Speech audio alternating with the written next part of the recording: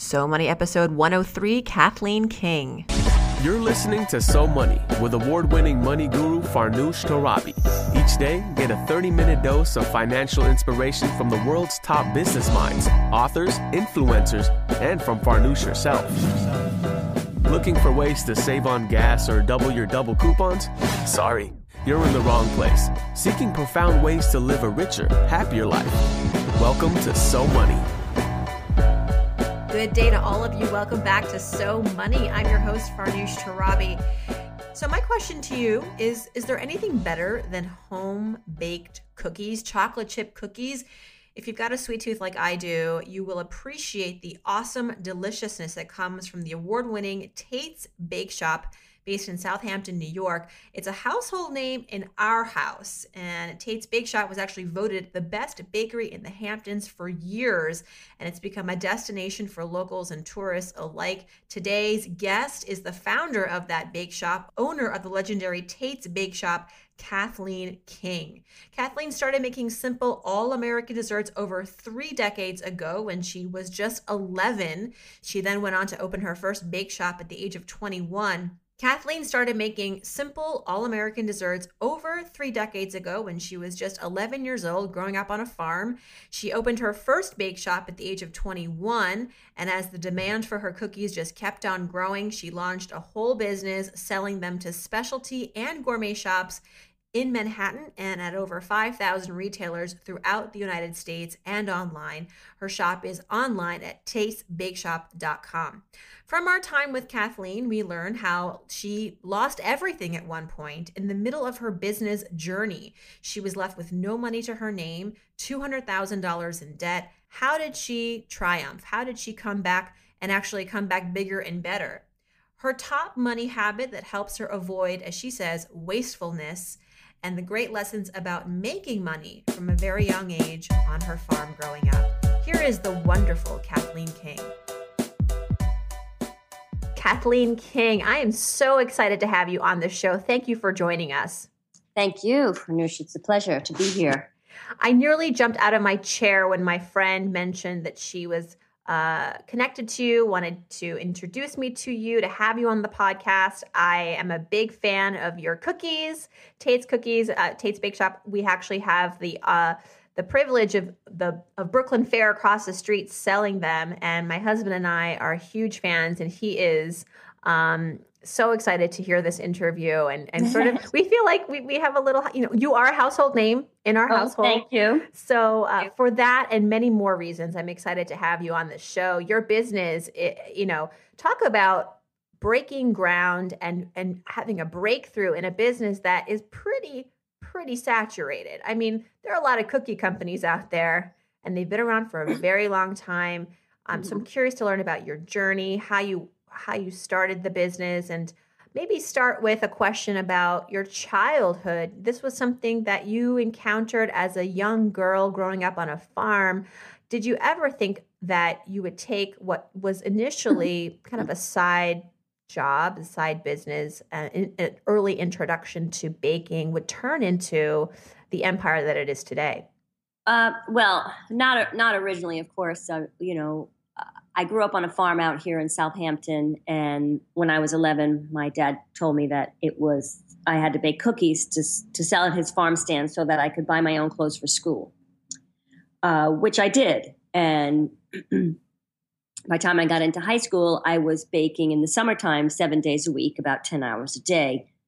And I originally wanted to be a veterinarian, but I wasn't smart enough. I knew that. So I said to myself, well, I have something with these cookies. And maybe so I went to 2 years of school for restaurant management. And when I graduated college, there was a fully equipped bakery for rent when I was 20 years old in Southampton. So I needed a job, and I was doing those cookies all along, and I knew that I could make a living on them. I at least I hoped I could. I knew at least when I was living at home I could. So I went into business and opened my first company, Kathleen's Bake Shop, when I was 21. Well, I'm sure you had some nice clothes. The cookies did very well. In fact, exceeded your father's some of your father's business. Well, yes. In the beginning, he said he would buy all the ingredients for me and I would make the cookies and I would get all the money. So that was a win-win. I mean, it was 100% profit.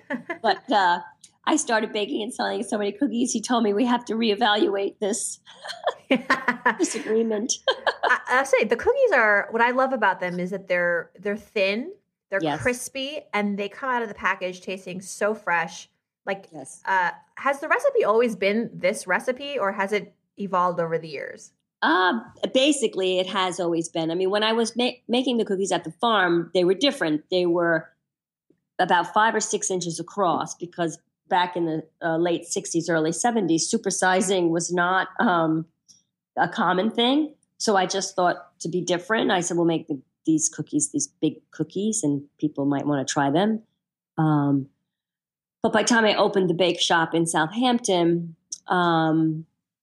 I felt that the smaller cookies would be better. And then I just moved it to the smaller cookie, and it evolved into the thinner, crisper cookie. I can't say that I sat down and said, this is going to be the new biggest thing. Mm-hmm. I just baked to the way I like to eat. What was your big break? What was, I guess, the tipping point? Oh, I had so many. I mean, when I graduated college, there was a fully equipped bakery for rent, number one. Then when I was 23, I purchased the building, which we're still in today, just up the road in Southampton. And that break there was the gentleman that was selling the business held the mortgage for me, because I would not have been able to get a bank loan. So he held the mortgage for me, and I was $10,000 short on my down payment. And a wealthy woman in town that my father used to help died and left him $10,000. Oh, wow. Yeah. So those were some breaks right along the way. The cookies, always were successful from the day I opened the store. So that, they kind of, sold themselves within a reason, as I tried to wholesale them on a smaller market and the farm stands. And then I eventually went into New York City because I wanted a year-round business, being at Southampton's seasonal area. And back then it was the early 80s. So there wasn't a lot of competition back then. Right. And people were dying for something like that was just tasted homemade and looked homemade. And yeah, and if I, had the experience and the smarts that I had now, then, it would have been a faster journey up. But, every journey, it's sort of meant to be. And I'd like to get into that journey even further. Let's start, though, with I'd love to hear, given that you've had, decades of experience running your own business as a woman, too, in an industry that is often dominated by men, what would you say is your number one financial philosophy that guides your personal financial decision-making, but also perhaps how you run your business? Well, for me, I was never, of course I had to watch the bottom line, but all my decisions were not about the bottom line. All my decisions were about doing what was right and what was good for the company and the product. I never really focused on the money, truthfully. I mean, when I first went into business, I was 21. All I wanted was a car and an apartment, and then after that, then you wanted a house, and I wanted like a little house. Right. For me, the definition of success is really waking up happy every day and being able, to cover your life, to cover your expenses, the necessities. And, you're already 90% there. I mean, anything beyond that is just really gravy. And I always focus on that because, I grew up in a relatively poor family, and nothing was ever about the money. Right. And, that, money can't buy you, all the things that you really appreciate. And then when you do get some money and you do buy some fancy things, you realize how dull it is. It's really not very exciting. So it doesn't really matter. Take us down memory lane a little bit, Kathleen. You know, growing up on the farm, you said you weren't raised, family was relatively, I guess, poor. You would characterize it as somewhat poor. How would you say you were influenced financially growing up? What was your biggest money memory? Well, my father and mother always taught us from a very early age to how to make money and save money and pay for our own things. I mean, in the beginning, my father, when I was even younger than 11, he would give me a calf, and I'd have to raise the calf, and then he would buy the calf back, and that seemed to work out okay. But when I realized the calf was going to slaughter, that only worked out once. Oh, no. So then after that, then I had to rake leaves in the neighborhood. People would go to my dad asking for odd jobs. So he would put the kids on it, and then we would go and have to do it and get paid. And we always had to really manage our money and make money from a very, very early age. And I think, that just set the precedence because I never felt, I had a fantastic family and a very stable upbringing, and a very independent mother, but there was never you never knew, I had a fallback zone financially. Mm-hmm. There was never any of that. So were you conditioned to really assume that as an adult, you would have to be responsible for your own income and perhaps be entrepreneurial as a result, that no one was going to guarantee you a paycheck? Oh, yeah, of course. Well, I knew I could also get a job, but that wasn't really in my nature. Going out and getting a job. I could have gotten a job. My other brothers and sisters, some of them did, some of them do other things. But I definitely knew for sure that I was responsible for myself, and whatever my adult world was going to be like was going to come from me. Now, as you are growing your business, as I said, you've been at this for 4 decades. It was not a straight shoot to the top. You had some zigzags along the way. I'd love if you would share, and maybe that's putting it lightly because I have an inkling of what you might be saying to this question. So my question is, what was your biggest financial failure? I understand you had some tough lessons learned from different partners that you had as you were growing your business. Can you take us to some of those experiences? What happened? Sure. What were the lessons learned? Yeah, sure. So when I was around 40, I was then in Kathleen's Bake Shop for, almost 20 years. And I worked a lot, and I just kind of wanted less stress and to kind of enjoy life a little bit more. And unfortunately, I had no partners then, and I took on partners. And I did it in an incredibly naive, foolish way. One of them used to be like a bookkeeper for me, and he built trust with me over the few years that we had worked together. And basically, I gave my whole business away, and I didn't get any money for it. They were going to pay me, as the business grew and over time, and there was 2 of them and 1 of me, and each of us had 1/3. So obviously 2 of them together is 2/3 and I'm 1/3. And ultimately they fired me, and I ended up, then I had to lawsuit. So in 2000, I had lost everything. I had no money left to my name. I was almost bankrupt. I was $200,000 in debt from what they had driven Kathleen's Bake Shop $600,000 into debt. So with the lawsuit, I was able to get $200,000 of their debt. So I started Tate's Bake Shop, $200,000 in debt, not a penny in my bank account.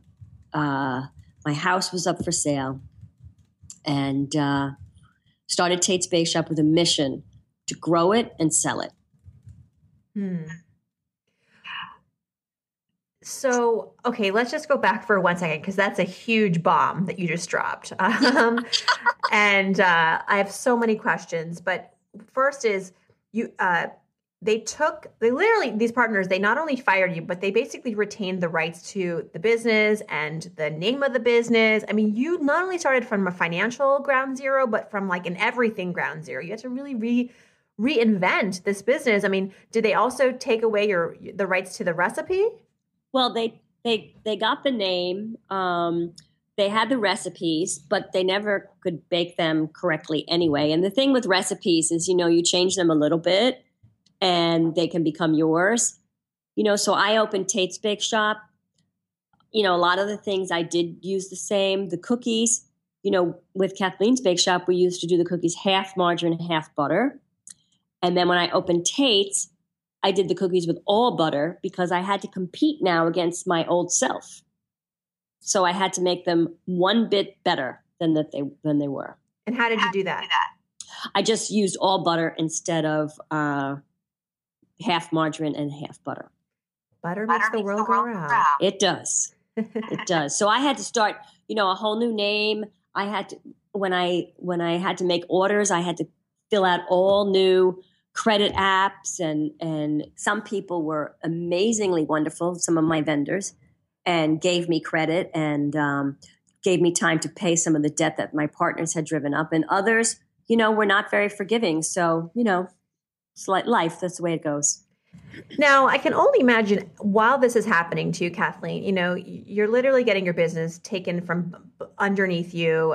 You say that you had this determination to rebuild it, but there must have been some in the interim, you were having probably some self-doubt, or like, what was the emotional range that you were going through, and what ultimately psychologically, emotionally helped you kind of get over that hump? Wow.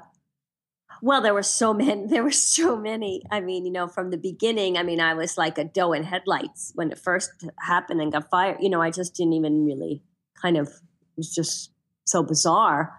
And then there was the lawsuit that went on for like 6 months, and I didn't know what was going to happen. And during that time, I just would kind of think, well, maybe I'll move, and completely start over somewhere, not necessarily in the bakery business, but just to start all over and do whatever. I didn't have a lot of skill. I have a lot of skills and I don't have a lot of skills, if you know what I mean. I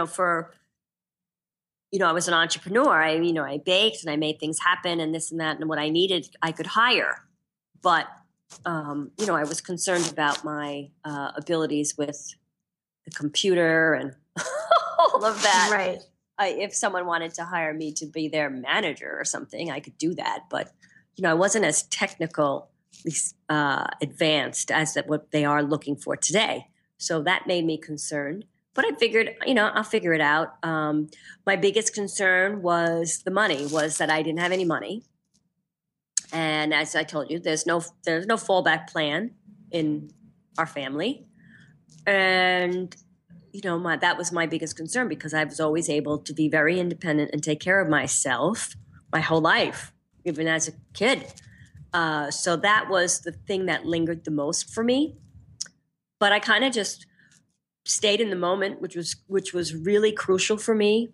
You hear that line, stay in the moment, la, la, la. But during that time, I would say I was staying in the minute. Because if I went past the minute, it was all too frightening. And I would just stay in the minute and take, one step at a time. And then the lawsuit settled and I got my building back, because I had bought that when I was so young. It was paid for. And that was my big break there too. I remortgaged the building to get money to start Tate's Bake Shop. And then I had the building. So fortunately, my ex-partners, they left the building. They took the business to Virginia. 2 years later, it was completely gone and destroyed. Nice. Yeah. They just redemption. And I, proceeded with Tate's and the wholesale business and building that up again.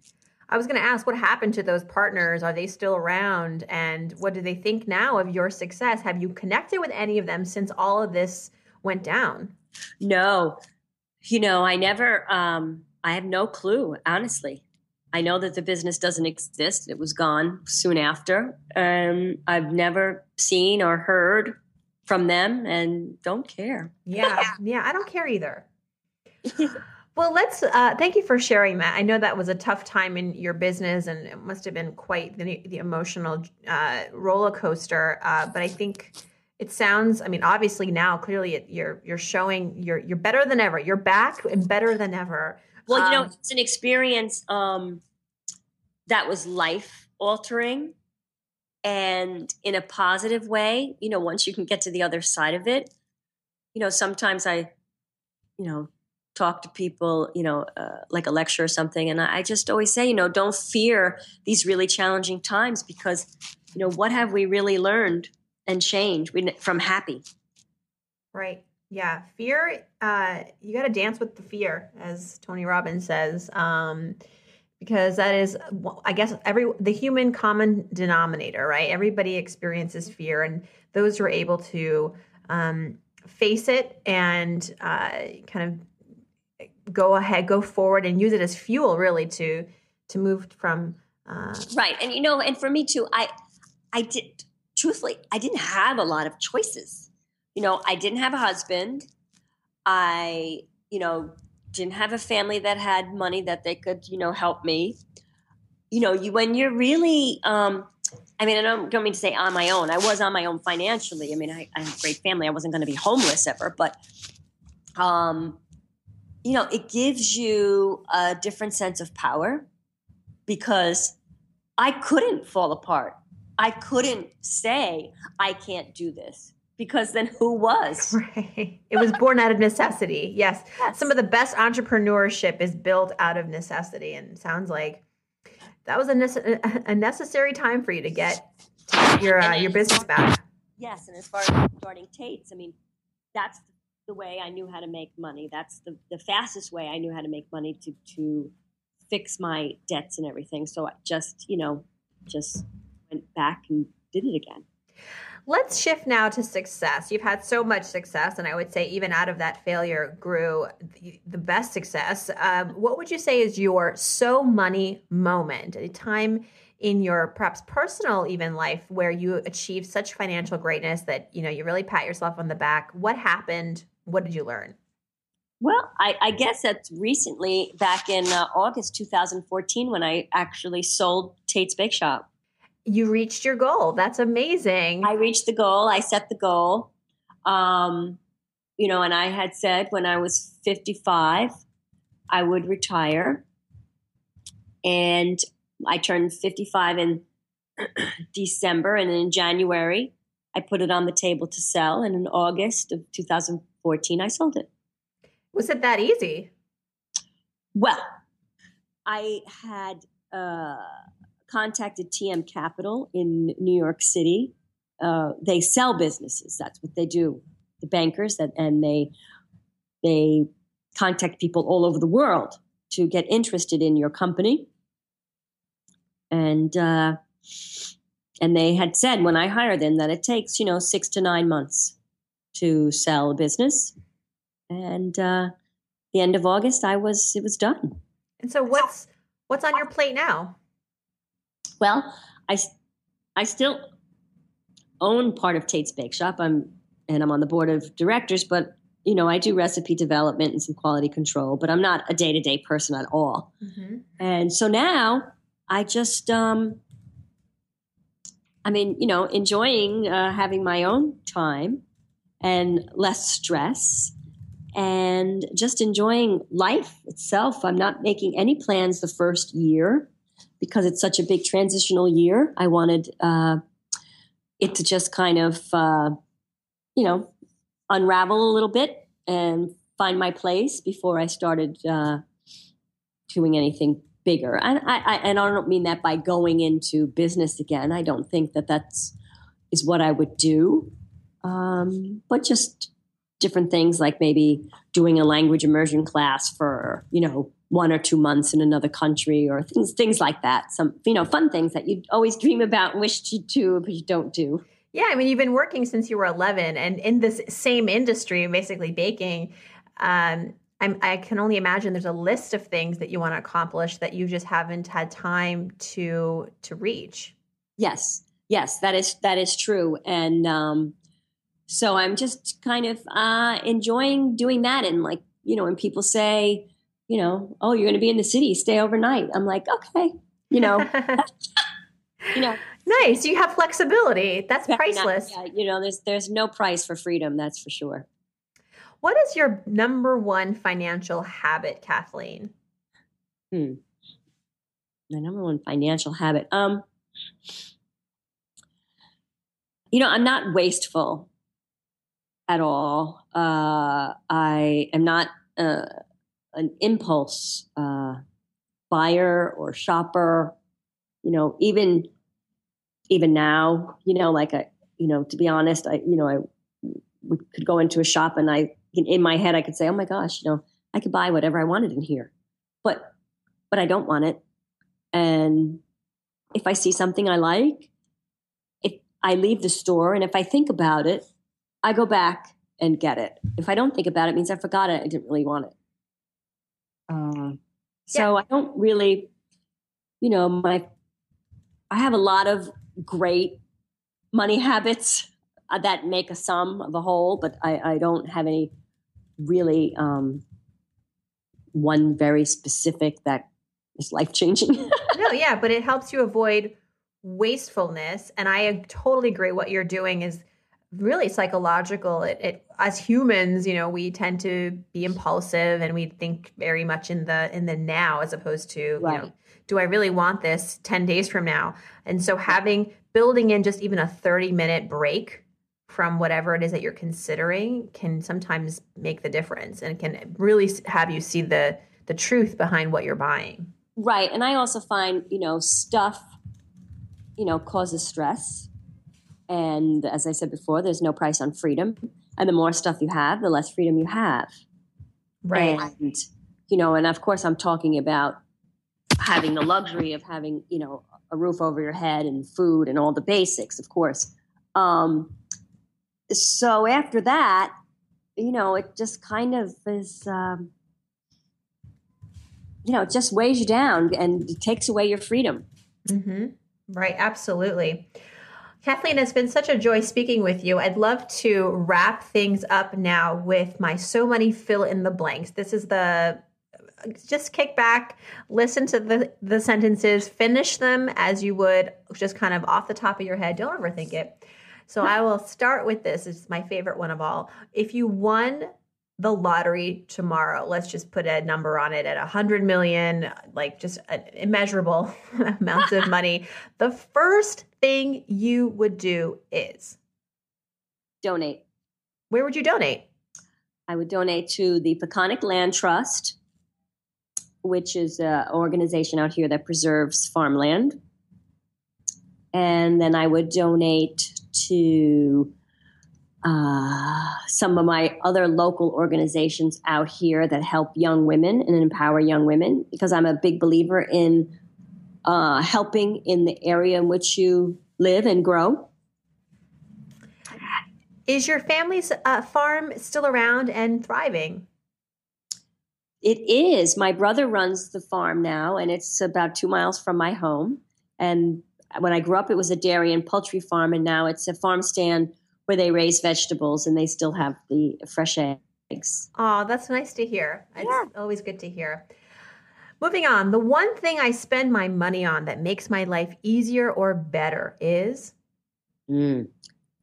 Well, I have a personal trainer, which in the big picture then does make my life easier because I stay healthy and strong. Absolutely. And when I go into New York City, I hire a driver, which to me is the ultimate of everything, because I hate luxury. I hate to drive and I can't find my way out of a paper bag. And when I have someone drive me into the city and pick me up, to me, there's nothing better. Yeah, hailing a cab in the rain is no fun. Right. So I love that. And that's probably one of my only big luxuries. And then, of course, travel. Of course. Is wonderful. But you know what? To be able to sit down and pay your bills, I mean, that's beautiful luxury. Yeah, to know that there's money, there's more where that came from. Yeah.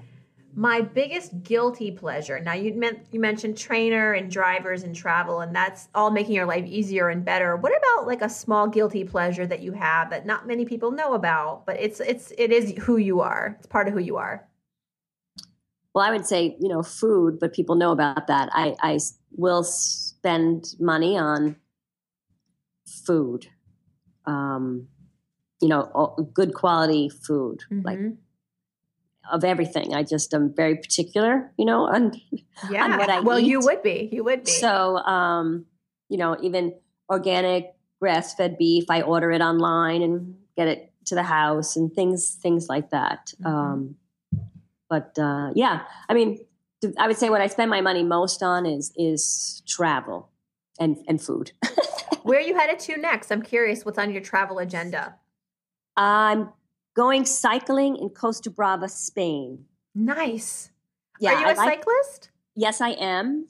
And that's a nice trip. And then I was thinking of going and doing a bike across New York trip, which is it's just for a week, and it's $300, and you go camping along the way, and it's quite a challenging trip. So I thought that in the summer might be fun.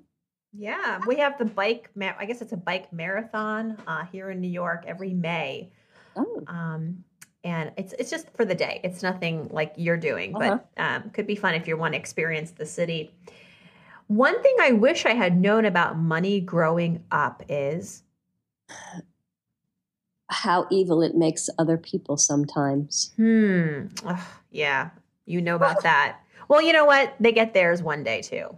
It's astounding to me how some people actually, when they have money, they actually think they're better than somebody else.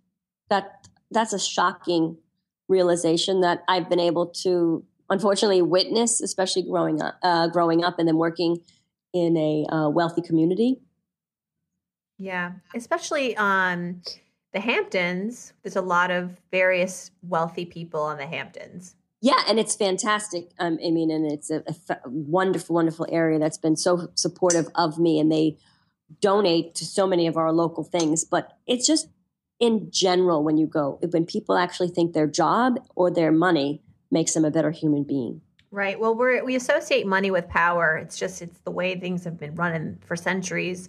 Yeah. But the mistake is thinking money equals power in your relationships and your community and like when it matters, So yeah, when you have more money, you can do more things, and the richer countries ultimately succeed faster. But that's at a micro level. If you think like that, you're in for some disaster. Yeah. Yeah. So that's the part that makes me probably the saddest and the most surprising when I got out into the world. Last but not least, Kathleen, I'm Kathleen King, and I'm so money because I'm so money because my career and my creations make people happy. They do. It's that butter. Yeah. It's that butter instead of half and half. I love it. Thank you so much, Kathleen King. I am so honored to have you on this show. Good luck with your travels. Good luck with your early retirement. You deserve it. Thank you so much. And I really appreciate you taking the time and having me on your show. That is a wrap. If you'd like to learn more about Kathleen, please check out her website, tatesbakeshop.com. You can also follow her on Twitter at Tate's Bake Shop. Also, 2 amazing books written by Kathleen. One is called Baking for Friends, and the other is the Tate's Bake Shop Cookbook. We have all this information and links at SoMoneyPodcast.com. There, of course, also the transcript and comments from this episode and all episodes. And I want to keep hearing from you. Please submit your question to SoMoneyPodcast.com. Click on Ask Farnoosh, whether you got a question about money, saving, making money, careers, family, work-life balance. I get it all, and I try to answer it all every weekend on the Ask Farnoosh editions of So Money. And as a reminder, if you'd like to win a free 15-minute money session with me, just hop on over to iTunes and leave a review there. Each Saturday at the top of the show, I select one new reviewer to receive a free 15-minute money blitz with me. And so if this is interesting to you and you'd like to connect, please leave a review on iTunes, and hopefully we will have our one-on-one soon. Thanks so much for tuning in today. Thanks to my lovely guest, Kathleen King of Tate's Bake Shop. Hope your day is so money.